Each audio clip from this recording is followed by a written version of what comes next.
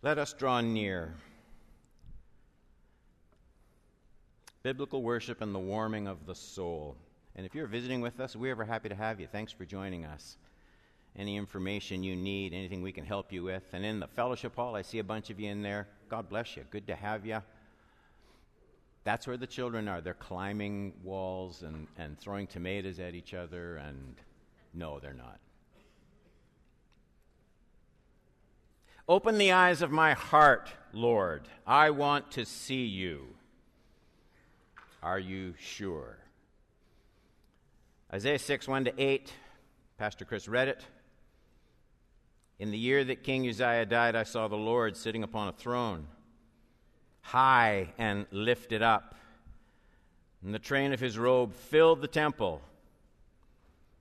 Above him stood the seraphim. Each had 6 wings. With 2 he covered his face. With 2 he covered his feet. And with 2 he flew. And one called to another and said, Holy, holy, holy is the Lord of hosts. The whole earth is full of his glory.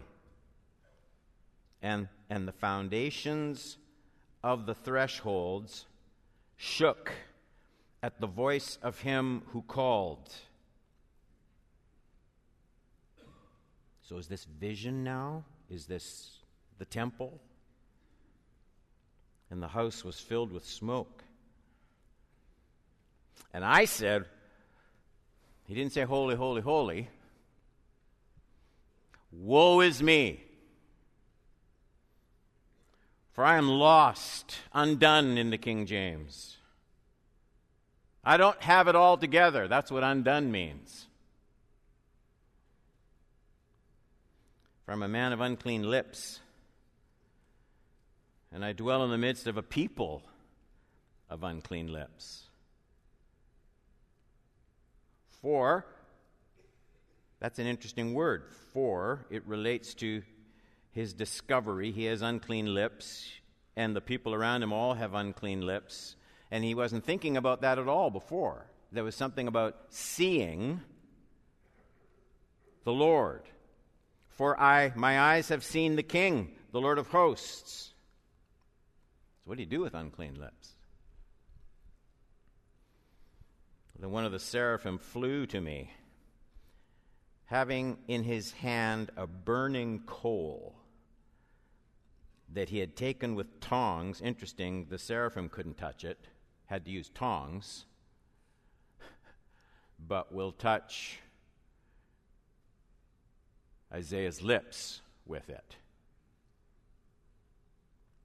In the olden days, I used to have people pray, and they'd pray for the pastor, Lord, anoint his lips with a coal from the altar. And I say, are you nuts? Do you know what that would feel like?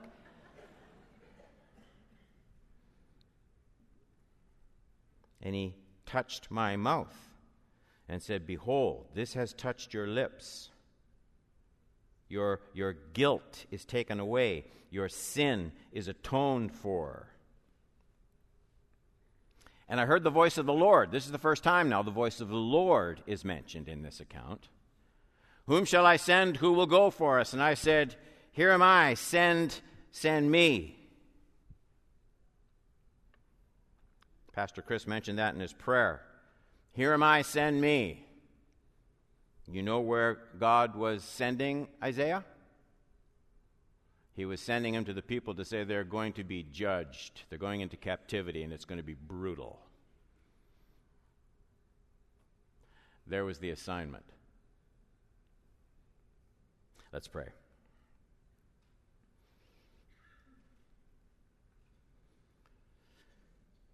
It is always a big event when we bow before your word.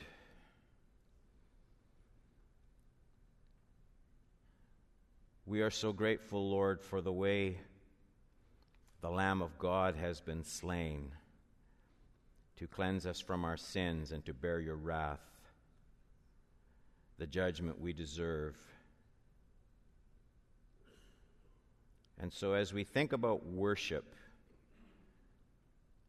A million different images flood our minds. Cool songs in big sanctuaries with artificial smoke and colored lights.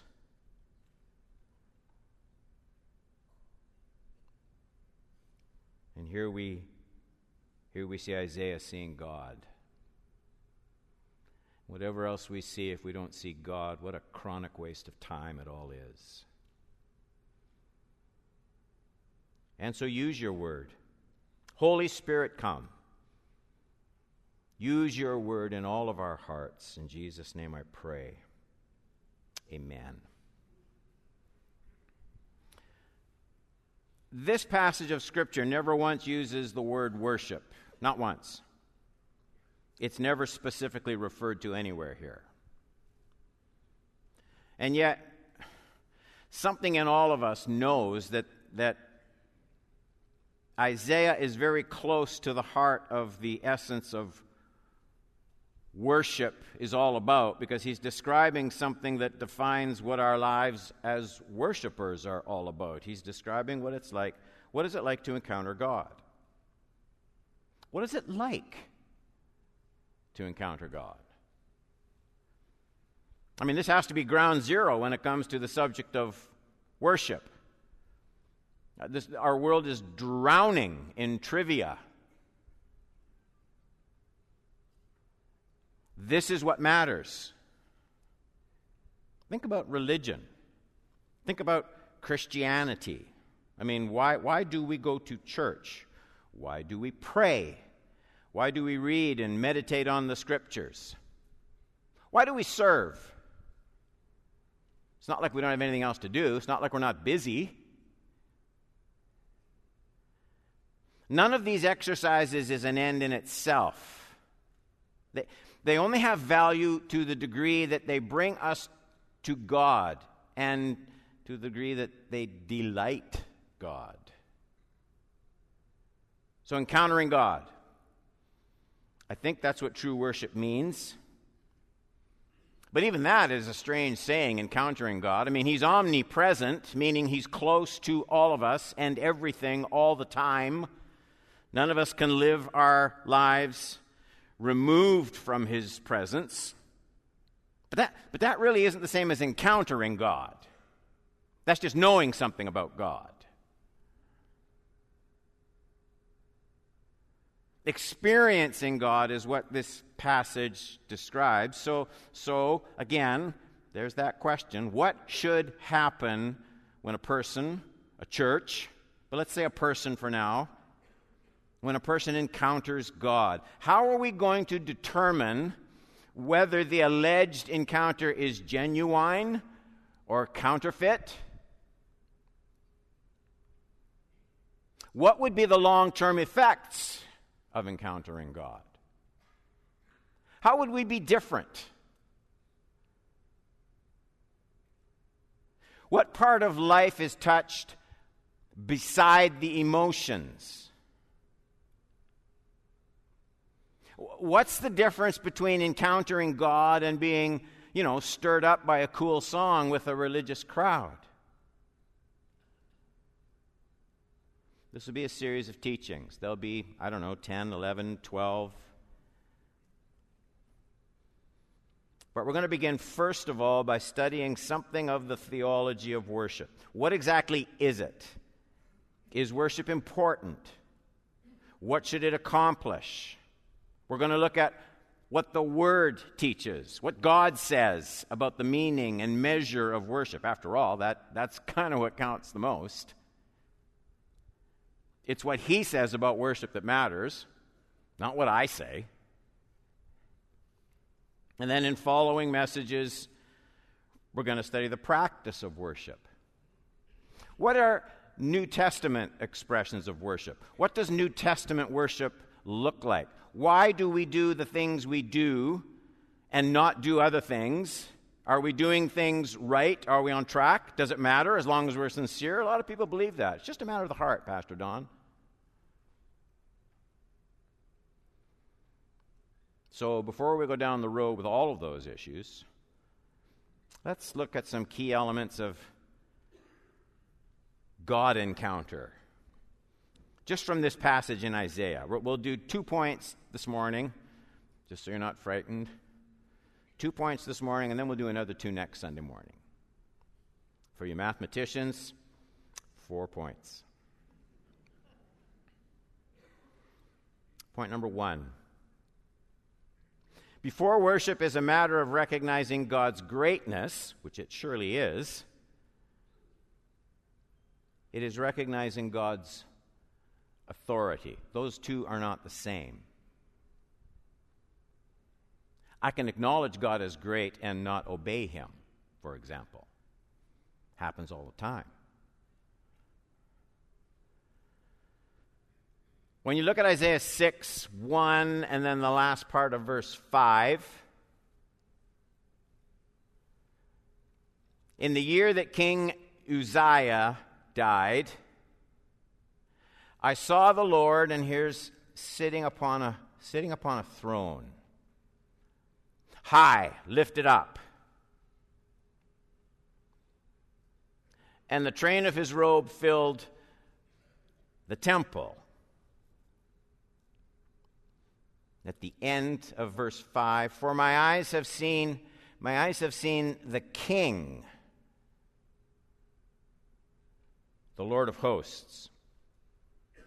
When all the smoke clears, the dust settles, really, there's only one object that's at the middle of this vision, and it's a throne. If that isn't clear enough, Isaiah, he Google Maps the position of this throne for us, and all he can say is that it's high and lifted up. He doesn't mean it's a very tall throne. He means that it's above everything else. Everything else is underneath it. Everything else is lower than it. There's nothing anywhere in all the universe that is above this throne.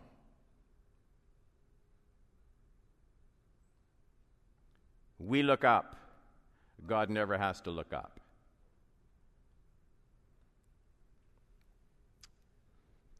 As we'll see later on, this has pretty strong implications. This isn't just theology. This has strong implications for a Christian vision of God and his throne when suddenly that begins to pressure our hearts in a direction that's radically countercultural and unpopular. What's the authority of God in relation to my longing to please people?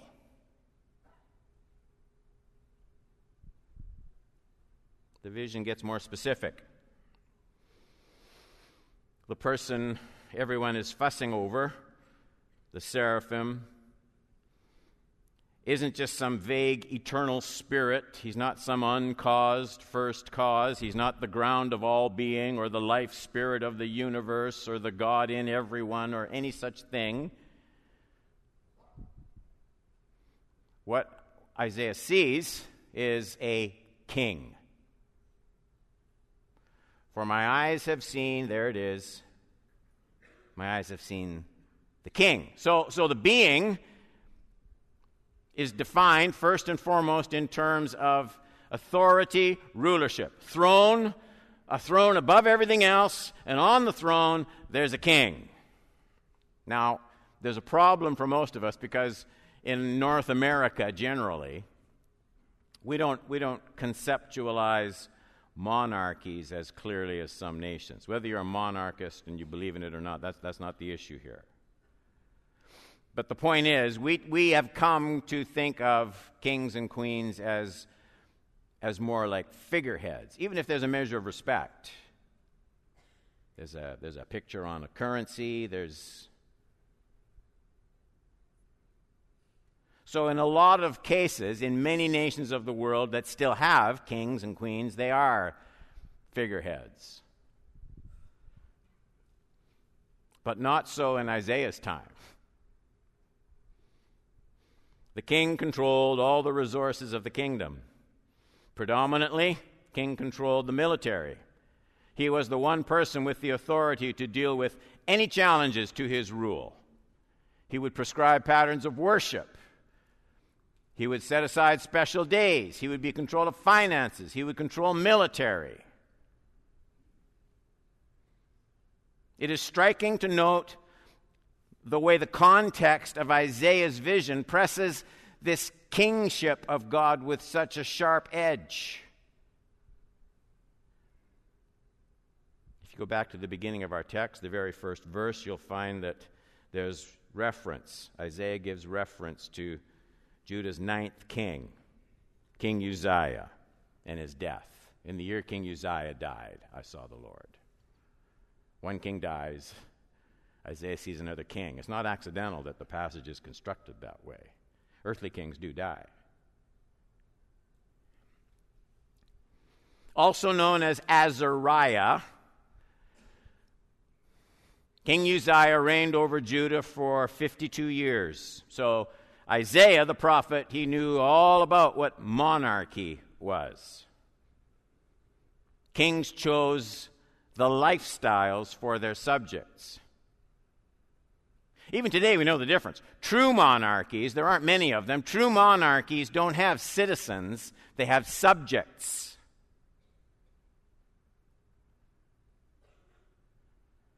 That is, the people live in subjection to their king.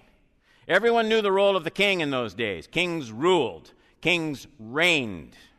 Kings decreed. They didn't ask people to vote. Now, whatever authority King Uzziah had, and however great was his rule, Isaiah had just recently come through a series of actual events that clearly demonstrated the authority of God on his throne. King Uzziah, for all of his great accomplishments in terms of military success and expanding the borders and financial power, King Uzziah did not obey the instruction of the Lord, capital L, capital O, capital R, capital D, that word for Yahweh. He didn't rid the land of the idols, as he was told to do. He didn't rid the land of all the false gods and the false worship, as God on the throne, the king, had commanded. And finally, toward the end of his reign, in one of his sadder moments, King Uzziah entered the temple itself, took upon himself the role of the priest for the people. Maybe you know the story. As soon as he gets in there, God strikes him with leprosy. He died a lonely, forgotten exile from his own people. Okay. So all of this is deeply stamped in Isaiah's mind as he gazes on the throne of God. There are earthly kings, earthly powers,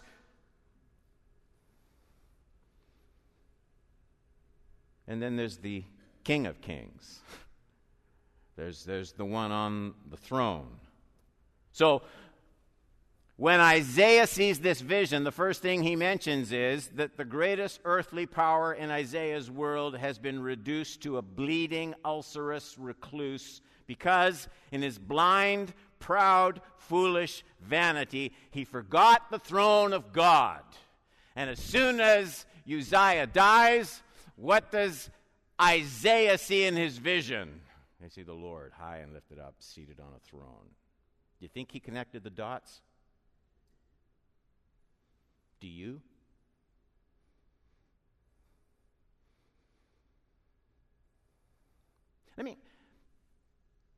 I shouldn't do this, but I'm going to. Let me just talk to you about areas of your life. Let me talk to you about areas of your life and the king on his throne. I've been thinking about this a lot lately. One of the strengths of this church, and you'll think I'm bragging, and you'll realize in about 30 seconds that this isn't a brag at all. It's a confession. But at first, you might think I'm bragging. One of the strengths of this church is we don't stand up here and beg people for money a whole bunch. I mean, except for World Impact Sunday. Is that agreed?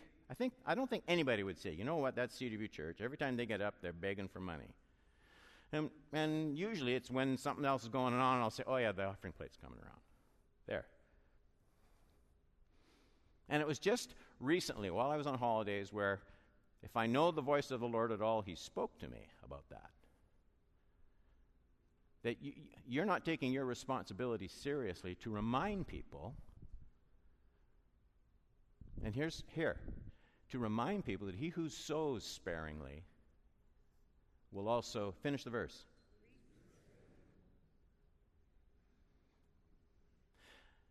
The way that gets twisted around, give God $100, you'll get 1,000 back, is such a horrendous abuse of a biblical truth.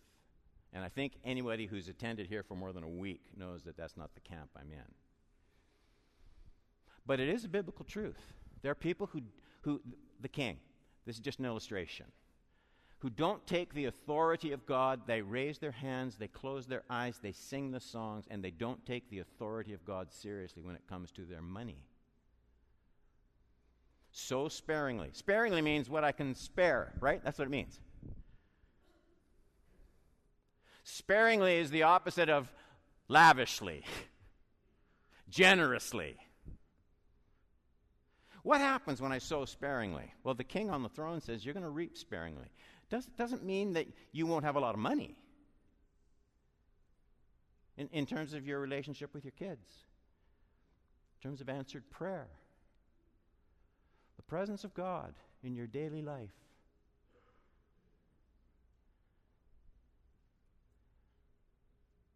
A sense of pleasing the Lord, a sense of the joy of the Lord.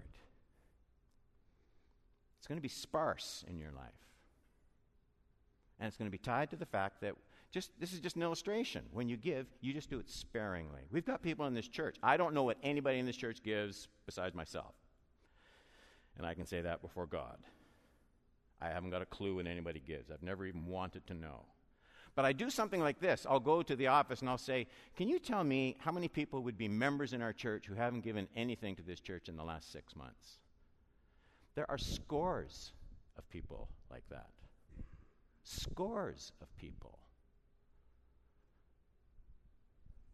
We have people that will give a huge offering on World Impact Sunday and then go the whole rest of the year and not give anything to the general fund of the church. This speech isn't born out of poverty. We don't owe any money. We have no debts. We set money aside and pay for it as we go. But what's going to happen in people's hearts when they don't hear the king on his throne?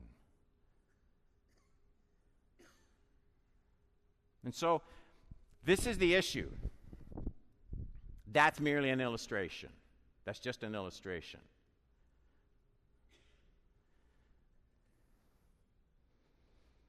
This is not a tame king. This is all recorded in such blazing detail, so we will never forget it. Behold the lesson of the throne of God. Do worship passionately. Do worship joyfully. The Lord is in control, even when all earthly security is in turmoil, like when a king dies. But never forget to worship submissively, obediently, carefully. This is not a tame king. He doesn't serve. He is served.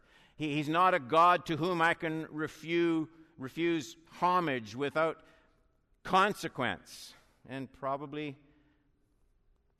we need to recapture some of that. Probably we need to recapture some of that. To the degree worshipers make God more suitable to their tastes, they will fail to reach him. The king doesn't conform. We conform. The king doesn't modify. We modify. What is the purpose in worshiping the greatness of God if I don't obey this God? See, if God isn't great, then I need not obey him at all. In fact, if he isn't great, I don't need to bother with him at all. But if he is great, far beyond my wildest ability to imagine, and if he is still seated on a throne, then I'd better obey him. It's the most important thing in my life.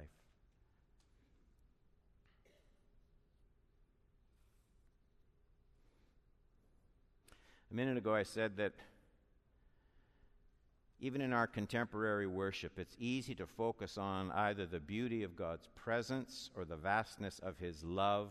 Surely those are worthy themes of worship. You get no argument from me. All of that is great because God is eternally loving. His presence is beautiful beyond telling, but it's still incomplete. This is not the fault of anyone here in this church. This is the church, especially the North American church. Quickly as you can, think of a worship chorus that has the word judgment in it. Drawn a blank?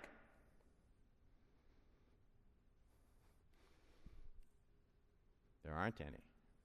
Or at least, I might be corrected somewhere. There's very, very, very, very few. Well, Pastor Don, who cares? Why are you making such a big deal of that? Isn't that a little bit negative? Don't you think we believe in judgment and God's wrath and sin? Church, I know we believe in those things. My concern is just a little bit different. It's different. My concern is what begins to gradually happen to the background picture of God that we all just carry around without thinking about it. Over the course of 2 or 3 generations, in the truths that we repeat and express together, that's what corporate worship is all about, and the truths that shaped Isaiah's vision of the king on the throne are never heard in a church. What starts to happen? What impact does that eventually have? Does anything of substance start to slowly dissolve the quest for purity in a church when those truths about the impact of the king and the throne of God aren't sort of freshly carved into our minds every week when we come into this place of worship? Well, I'll tell you what happens. What happens is exactly what we see. Where you have Christian couples increasingly. Ask the pastors, they'll come and talk. They're coming here, they sit here every Sunday and sing about God, and they live together, common law. And they don't see anything wrong with it. You know why? Because God is loving. And all sorts of things start to happen when the throne of God isn't carved into our corporate framework. We will profess to believe in God while we fashion our own lifestyles. And the church will buy into all sorts of mental muck. Good worship should prepare us for the throne of God. Because we're all going to stand before that throne one day. Good worship should prepare us for the throne of God while we're on earth. It's the whole point of Isaiah's vision. The way we worship on Sunday is a divine provision for launching us into God-saturated, countercultural service and witness. That's what happened with Isaiah. Look at the passage. Isaiah has this vision of the throne of God, and the reason he has it is, here am I, send me.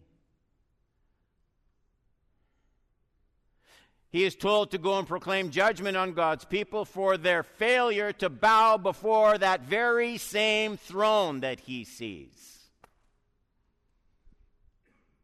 And God says to Isaiah, tell them. Tell them.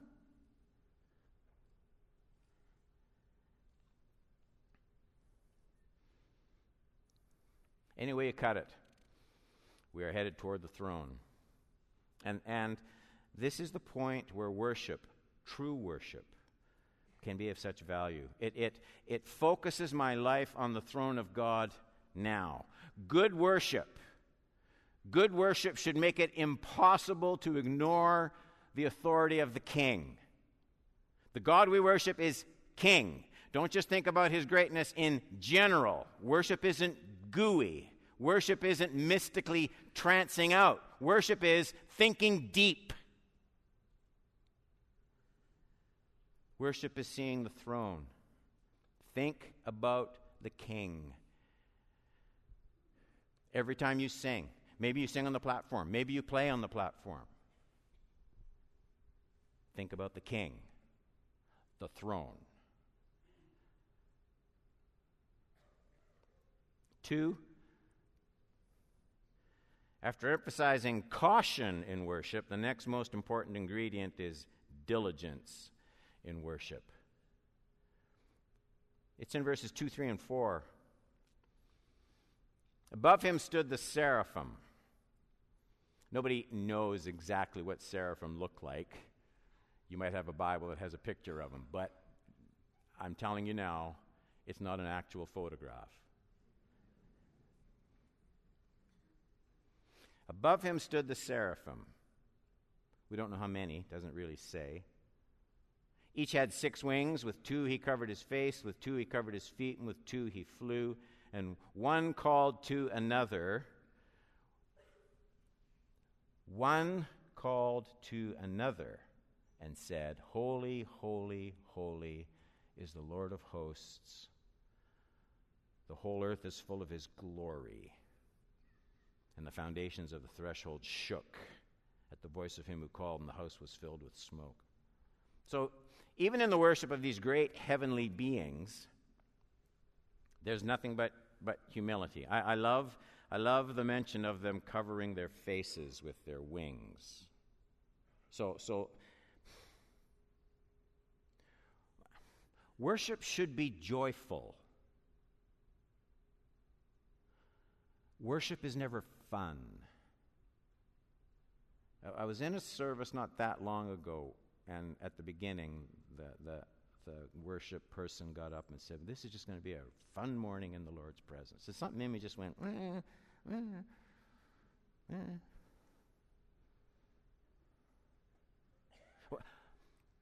What is happening? What is happening with these angelic beings? What is happening before the throne of God that they can't help but cover their faces? What's that about? Like,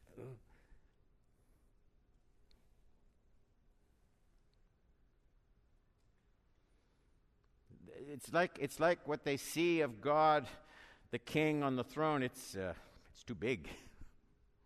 It's too bright. They don't have to pretend to be reverent or humble before this God. They hide their faces in a gesture that forever reminds us of the removal of self before the throne of God. The only worshiper who remains proud, self-absorbed, defiant, careless, distracted, whatever word you want to put in there, is the one who really doesn't get what he's looking at all. Just doesn't get it. Also, notice the corporate dimension. Verse 3 is fascinating. One called to another and said, "Holy, holy, holy is the Lord God of hosts."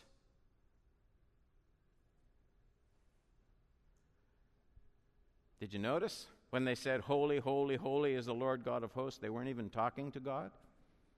Did you see it? Talking to each other? You've done that before, haven't you?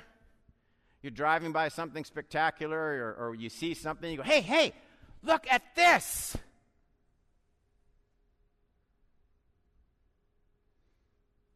It's easy to be by something great and not give it attention. When I was a kid, we went through Yellowstone National Park. All 6 of us, Rambler station wagon, 4 boys in the back, Mom and Dad in the front, trying to pretend we weren't there. We went through Yellowstone Park, and when I found out, you have things in your life that you mark as a bitter disappointment. And when I found out that there was no, I'm not kidding, there was no Yogi Bear.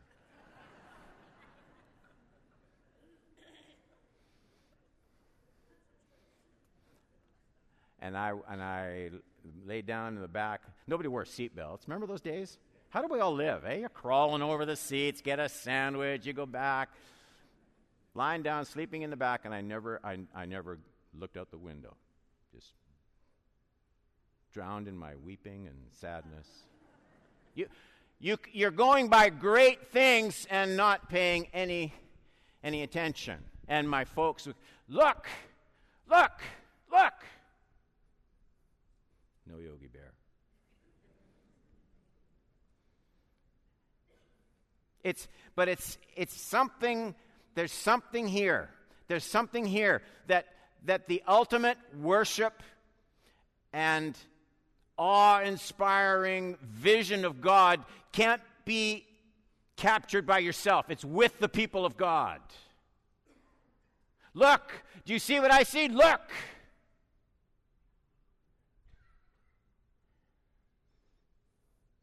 They're sort of pulled together as they're drawn toward this throne.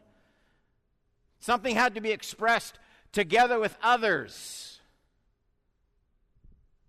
Think about that, church. Don't let it just drift by. Something will draw your family together with the people of God in worship that will never happen at the cottage or on the boat. Something happens here.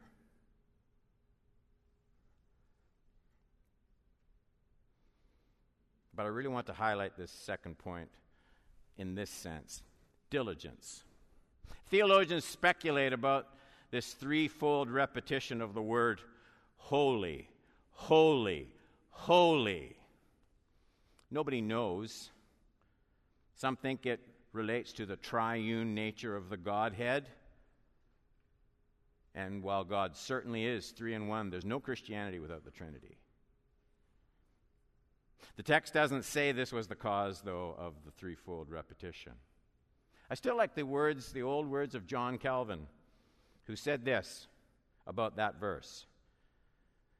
This repetition rather points to the unwearied perseverance, as if to teach the angels never cease in their melody in singing praises to God, as if the holiness of God supplies us with inexhaustible reasons for worship. And the longer you live the Christian life, you'll learn. I'm just coming to learn, just like you. In my own experience, the biggest battle isn't becoming a person of worship. The biggest battle is remaining a person of worship, because you start to know it. These celestial beings don't just bow, and they don't just exclaim. They bow and they wonder and they shout and exclaim continuously. They never grow indifferent. They never grow silent. In a wonderful sacred rhythm, each one is carried forward by the crying out of the other. That's the way it works. This church has a stake in your worship. There will always be distractions to corporate worship. The devil will see to it. Too loud, too long, too contemporary, too cold, too dark. And we do have an awful lot of things. You saw that this morning. Awful lot of things to work through. But I love this picture. I love this picture of worshiping beings who can do nothing but contemplate the holiness of God. It's like they can't see anything else going on around them. They're being drawn in. It's absorbing.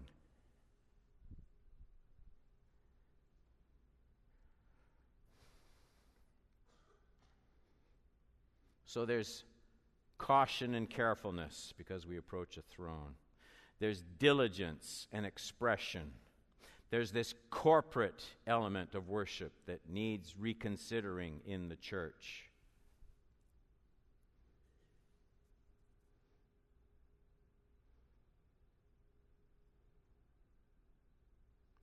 I want to talk now, as I wrap up, worship and your spiritual growth. God calls me to worship, but not just for my own growth. God calls me to be a worshiper for your growth spiritually.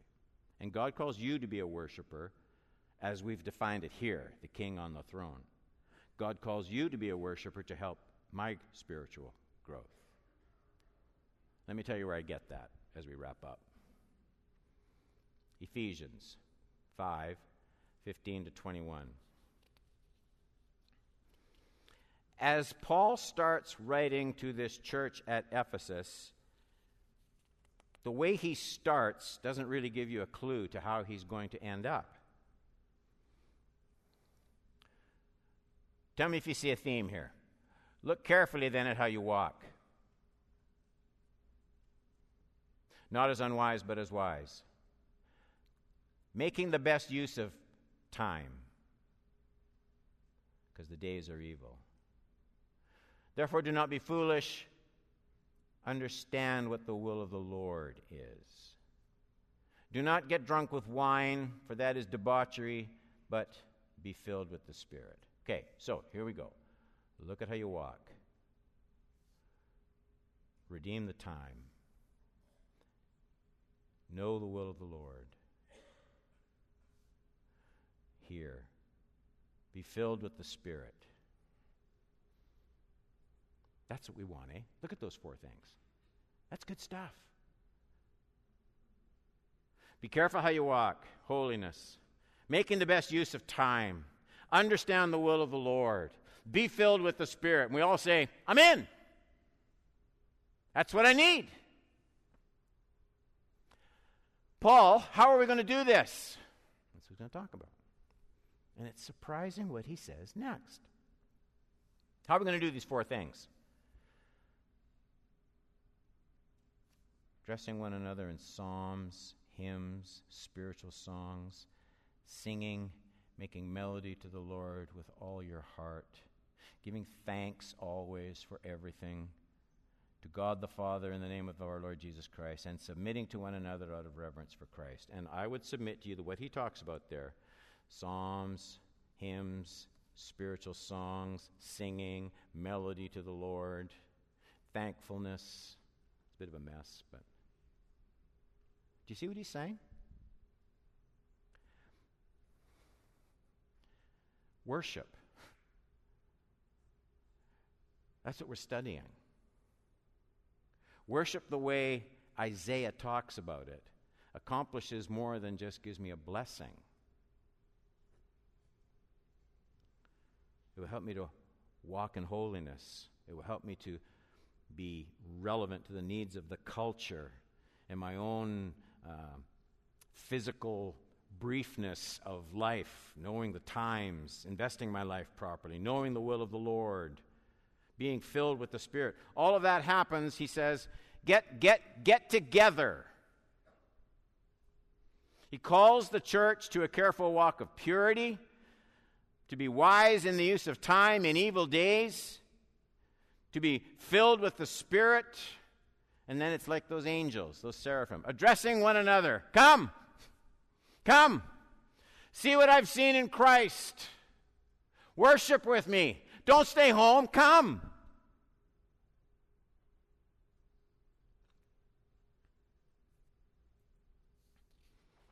The reason for it is obvious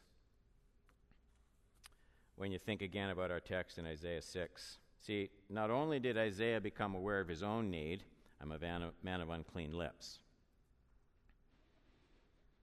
he also became aware of the need of the rest of God's people. I dwell amongst a people of unclean lips. I'm a sinful person. You're a sinful person. See that person on your right and your left? Stare at that person on your right just for a second. Yeah, he or she, they're sinners. They're sinners. I know it's cute, and I know we laugh, and I don't blame you, because I set it up that way. But the fact remains, God wants your passionate worship of the King on his throne to be a tool to make that person next to you more careful, and joyful in their worship of the King on the throne.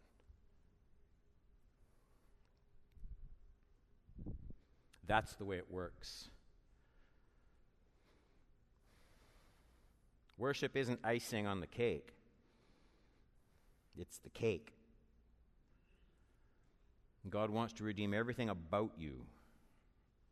And He wants to use your worship to cleanse your life and to effect a deeper, deeper work of grace in your brothers and sisters in this church. It all starts where people truly see God on His throne, high and lifted up. We'll do 2 more points on this next week.